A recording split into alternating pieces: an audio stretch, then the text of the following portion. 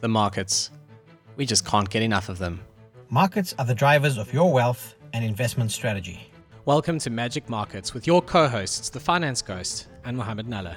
Together, we have more than 25 years of combined experience in the markets. Our recent shows in Magic Markets Premium have included platforms like TripAdvisor, technology businesses like Salesforce, luxury consumer brands like LVMH and Aston Martin, and even an old school industrials group like 3M. For just 99 Rand a month and no minimum commitment, there is no better way to learn about international stocks and how to research them. Visit magic-markets.com to sign up today. Welcome to episode 131 of Magic Markets. Mo and I are fresh off recording a Magic Markets Premium recap of Hasbro and Visa.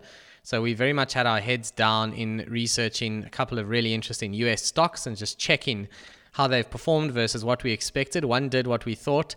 One didn't really do what I wanted it to, but that's how it goes, Mo, and that's why we do this research and why we do these recaps and check what happened. Yeah, I mean, Ghost, I think the recaps are so important because someone has to mark the homework. We do that in public, and we, publicly will say when we got things right and when we got things wrong, mainly because this is about practical use of educating ourselves and how we apply that in our portfolios. We're not going to get every call right, and thankfully, we seem to be getting more right than wrong.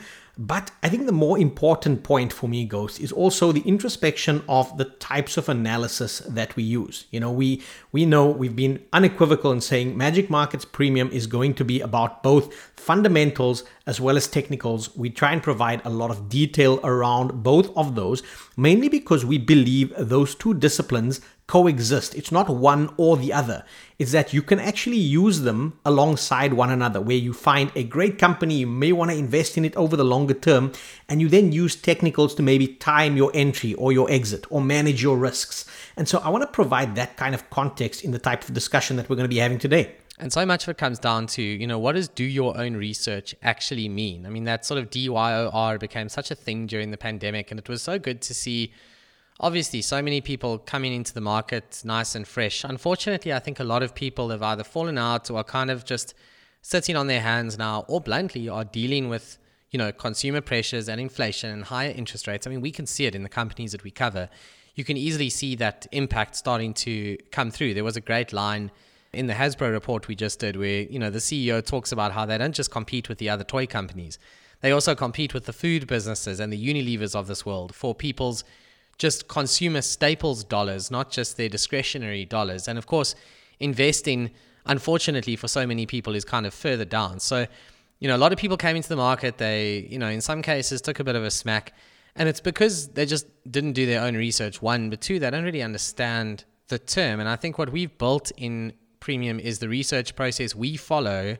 We eat our own cooking in that. We act, in many cases, on our own conclusions, rightly or wrongly, and that's why we do the recap shows as well. It's not just because that's part of our premium offering, but just selfishly, I'm sitting in a scenario where I'm down on Hasbro. I want to know why, and having given it several quarters now to settle, it's time to have a look and say, okay, what do I do with this thing? Do I double down on it? Do I add a little bit? Do I just leave it to run? Do I sell it and get out of it like I did with TripAdvisor, which I bought as part of a basket of travel stocks? I actually waited for that thing to pop a little bit more and then got out of it literally this week. It was up 6% in the last month or so at least I clawed some of that back. There were other travel stocks that worked well. There was Visa, which had this kind of travel underpin, which has worked well as travel has recovered. And the point is, you can't win everything. I remember reading a really good blog at one point about the win rates of the world's greatest ever tennis players.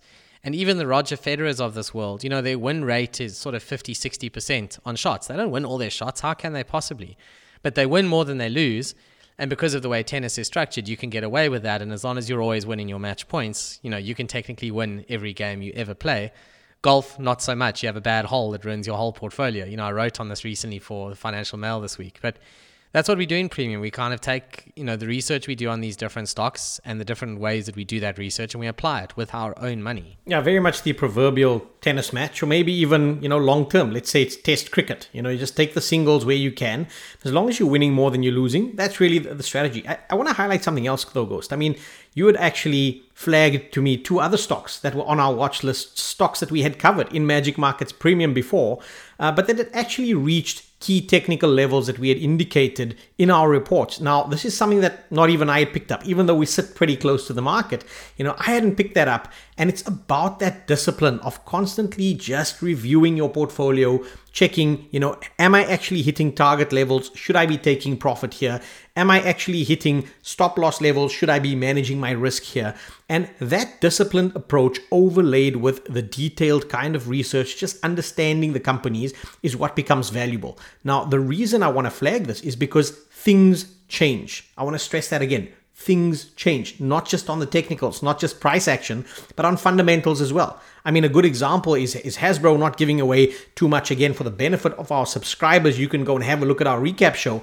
But strategically, there have been some major changes in the business over the course of the last year. And this may or may not change the investment thesis. It might increase the risk. It might decrease the risk. So you've got to keep your finger on the pulse. And that's really, again, like I say, part and parcel of a do your own research, a manage your own investment process. Just keeping your finger on the pulse. Well, a good example is I chatted to you the other day about Microsoft, right? Coming up for this big double top, it seems. Now who knows? Of course, it might break right through and go to the moon. But the thing is already pretty much at the moon in terms of valuation multiple. And this is where technicals work so well alongside fundamentals, right? Because realistically, it's really hard to sit down and say, well, Microsoft is a great buy at 30x PE, but it's just silly at 36x PE. An easier way to make that argument is to say, well, let's look at what the market has been telling us for all these years. Where does Microsoft typically trade? And where are we relative to that average? And then what are the reasons for that? Are there good reasons why the multiple should be above its long-term average? Are there good reasons why it should be below? Or is that actually an opportunity? Then you don't need to sit and have an academic debate of whether or not the thing should be at 30 or 34 or 20 for that matter. You've got a gazillion data points in the market of people who have done actual trades at a specific multiple. They are telling you what a reasonable average looks like. You don't win any prizes in the market for jumping up and down on your head and saying, Microsoft should trade on 15x when it trades at 30 to 35x forever. You're then assuming that Microsoft will literally just break down to nothing. I'm not saying it's impossible in any company. It's not. You see this stuff happen. You have these corporate failures, but they are generally the exception rather than the rule. And I think a lot of people who do well in the markets and they make a lot of money in the markets are people who understand how to marry fundamental and technical concepts, read the charts, understand the underlying drivers of the business, and then overlay their own research into the strategy, what the management team has recently been doing, right? That's something else we look at is insider buying and selling. Yeah, and it's been so instructive, in some instances, and certainly maybe it's less important in some of the larger stocks where institutions predominantly own the share. And so, insider movement might mean a little bit less there versus a company where insiders are much more material force. So you've got to view that within context. But I also just want to go back to some of the points you had highlighted, because your investment return, certainly over the longer term, if you're a long investor, if you're not quite sold on the technicals quite yet, you go and you have a look at metrics like, what is your dividend yield? How does the stock pay out? What percentage of its cash flows does it pay out? Is it actually generating profit and cash flow to sustain that dividend yield? Something we had highlighted in Magic Markets Premium is how a lot of these companies, it's a misnomer to call them dividend aristocrats, because some of them are actually paying these dividends off cash flows that don't exist. They're just running their balance sheets down, and they're doing that so that they pop onto certain screens, onto certain investors' radars. Now, does that make long-term investment sense for your portfolio? It might not, depending on whether you're a cash flow investor and how sensitive you are to that impact on the underlying company's health. But then things like, for example, we've looked at what is the return on equity adjusted for the price to book value. And that is a metric that works for some companies, but then importantly enough, doesn't work in other companies. There was a company that we had covered fairly recently where they effectively had gone through a lot of share repurchases, and this throws a lot of your return on equity, a lot of your equity, let's call them ratios, out of kilter. So your ROE looks disproportionately high, or your debt levels look disproportionately high. So it's important to understand some of these fundamental nuances even when looking at fundamental ratios. And you look at that in terms of a context of long-term, yes, maybe mean reversion, but also where does a company exist? Are we going to see a re-rating or a de-rating, or is it something that's trading more or less in line with its own historic track record And this is just talking about the fundamentals. We haven't even gotten into the technicalities of the technicals just yet. Yeah, for sure. And I mean, share buybacks, I mean, something we've talked about on Magic Markets a million times, Mo, which is how badly they get used in the US, actually. And, I was quite impressed by a little South African business called Mantengu Mining, which I doubt you've even heard of, Mo. Not necessarily looking at names like that from Canada, I'm sure. But, they reversed another mining asset into it. And they released an announcement the other day. This is pretty much, not junior mining. It's an operational asset, but it's a small listed company. But they talk about how the intrinsic value of the share is actually multiple times higher than where it's currently trading. Now, obviously, that's a director's view on the value of the share. It's not necessarily what the market thinks, so it's clearly not what the market thinks. That's why the share price is where it is. But the point is they have the capital discipline to say, hey, if we are so far below our intrinsic value, we're going to now go and do a whole lot of buybacks. And we've just seen a huge announcement today, actually, Naspers process unwinding the ridiculous cross structure that was put in. Let's not even go down that path. It's just not worth the stress. But the reality is, they're kind of doing this and then we'll carry on with buybacks and unlock value. In America, that's not necessarily what they do. A lot of the tech companies do it to offset dilution from stock compensation, which is not ideal.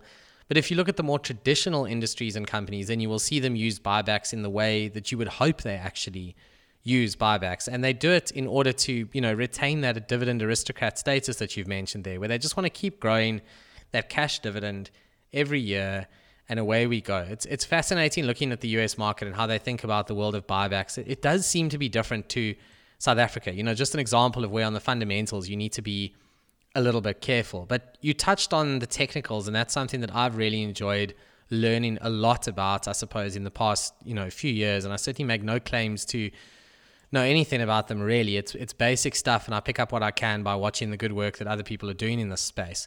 The technicals is something you do for us in Magic Markets Premium, and I think it's worth spending a couple of minutes, just why does this stuff work, firstly, and just high level, what are some of the basic, technical techniques, if I can call it that people can start to learn about and use?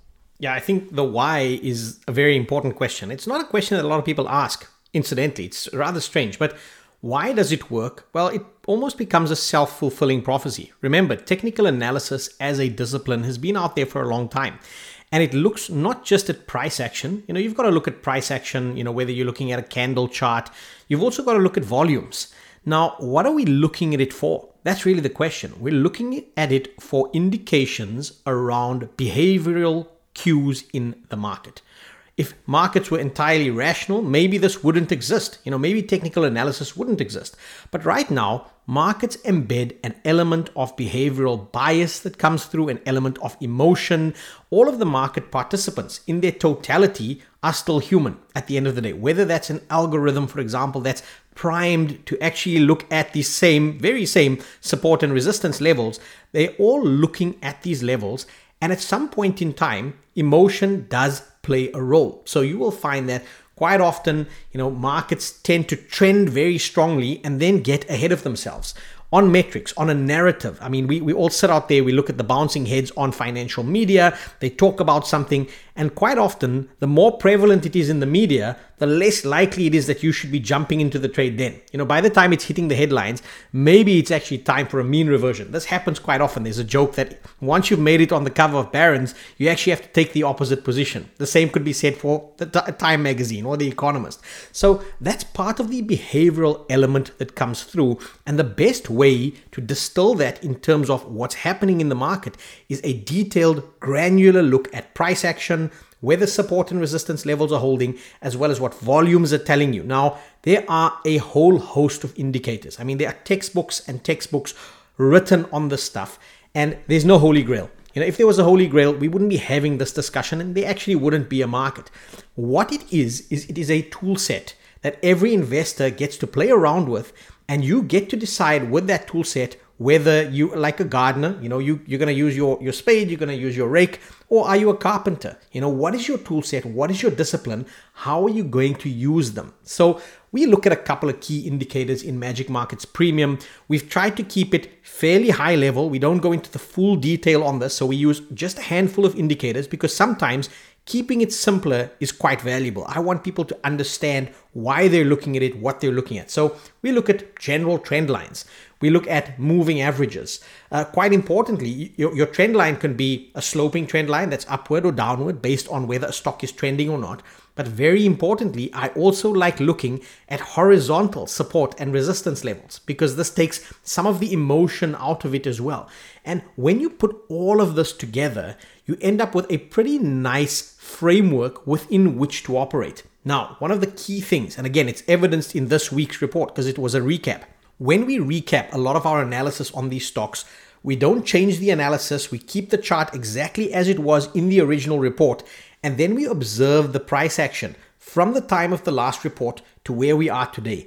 And importantly, what quite often comes out in the mix is you see the stock trade toward the key support and resistance levels that were identified previously. So this for us is some vindication that technical analysis has a role to play. Are the indicators we're using the right indicators for you? Maybe they are, maybe they aren't. All I want to do here is start to shine a light in terms of a discipline, an investment discipline that you can use concurrently to your fundamental analysis. And I think it's part of that entire educational concept that we're trying to get across the line. Mo, something I've noticed from our work in Premium and also just following, traders on Twitter and seeing what they say and engaging with them. Intraday is anyone's guess, literally. You're literally just watching the bids and offers and I'm not going to say it's gambling, but intraday is hectic. It very much is. Fundamentals really don't matter. Obviously, as the time horizon extends, then fundamentals come more into it, which I personally quite like. And I think a lot of the stuff that we track actually works a lot better. So, for example, on something like Microsoft, even with my what I would call basic technical understanding, I'm nowhere near past that phase really. I looked at that and I thought, okay, I can see the double top here. That makes sense. And if I look at what's going on with artificial intelligence and the hype around it, there's a good chance, no guarantees obviously, but there's a good chance that Microsoft is about to top out again.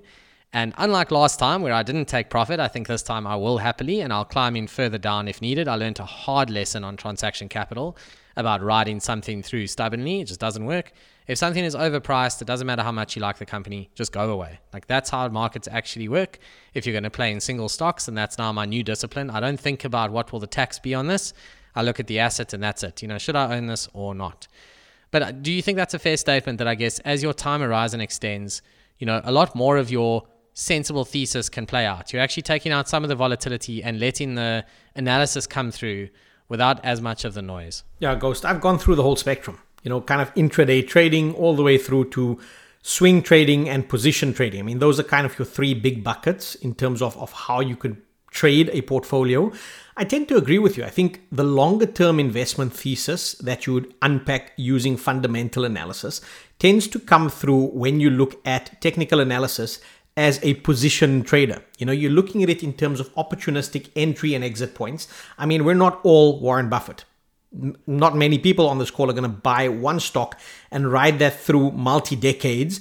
A lot of us are out there trying to incrementally add gains to our portfolio. And the best way to do so is, like you say, a disciplined approach that when a stock reaches levels that are considered extended, that you take some of that profit off the table, whether that's cutting your entire position or whether that's actually just maybe a partial profit take and letting the rest of it ride. But I fully concur with you in that the best way to apply technical analysis as well as fundamental analysis would be over a longer term time frame, simply because on an intraday basis, there's a lot of noise, a lot of volatility. Some people do that very successfully, but those people generally are less concerned with the fundamentals of a business. They pick a few key stocks that they understand the price action on. Sometimes it's completely agnostic. You don't have to understand anything about the company. There was a joke a little while ago about, someone who ran a hedge fund and they asked him what a company did, and all of a sudden his connection went a little bit patchy. But the fact of the matter is that if you're a shorter term trader on this, you probably shouldn't care about what the company actually does. You're just there to scalp, make your quick returns on a day. Very different discipline to a position trading or a swing trading strategy, which tends to correlate a little bit better with fundamental analysis. Thanks, Mo. I think it's been another sort of action-packed show here. We're about 20 minutes in and we're trying to keep these a little bit shorter. Again, we really welcome feedback from our listeners. So far, so good in terms of positive feedback about dropping down to about 20 minutes. I think as people have gone back to work and sitting in traffic, this helps. But please do let us know. If you don't give us feedback, we just don't know. And then if I can give my good friend here a shameless plug, Mo, you've got a pretty cool new product that you've just launched, which I'm quite excited for you, but also for me to get more of your insights. I think that's awesome. And I think well worth spending a minute just talking about that quickly before we let everyone go. Yeah, thanks, Ghost. I mean, it's called Macro Tech Research, and you can go and check this out at www.macrotechresearch.com. That's one word.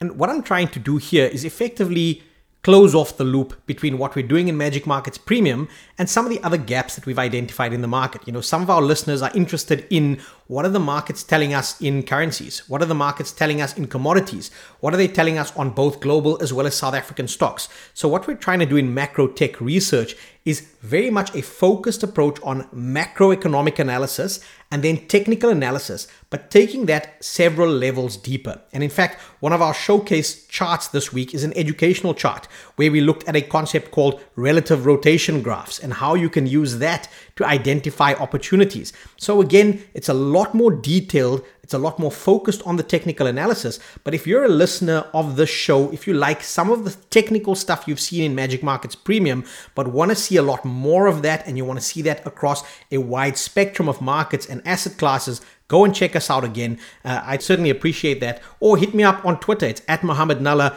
Pop me a DM and I can certainly point you in the right direction. Very nice, Mo. I love seeing our little ecosystem grow across Magic Markets. Now, Macro Tech, congratulations. I'm excited for you. Keen to see what you do with it. And to our listeners, thank you so much for joining us again this week. Please give us feedback on the length of the show. Seriously, we really, really value that feedback. Give it to us on Twitter, pop us an email. You can slide into Mo's DMs if you want. No, I'm kidding. I'll leave it there. Thank you so much for joining us, and we'll see you again next week. Cheers. This podcast is for informational purposes only and is not financial or investment advice. Please speak to your personal financial advisor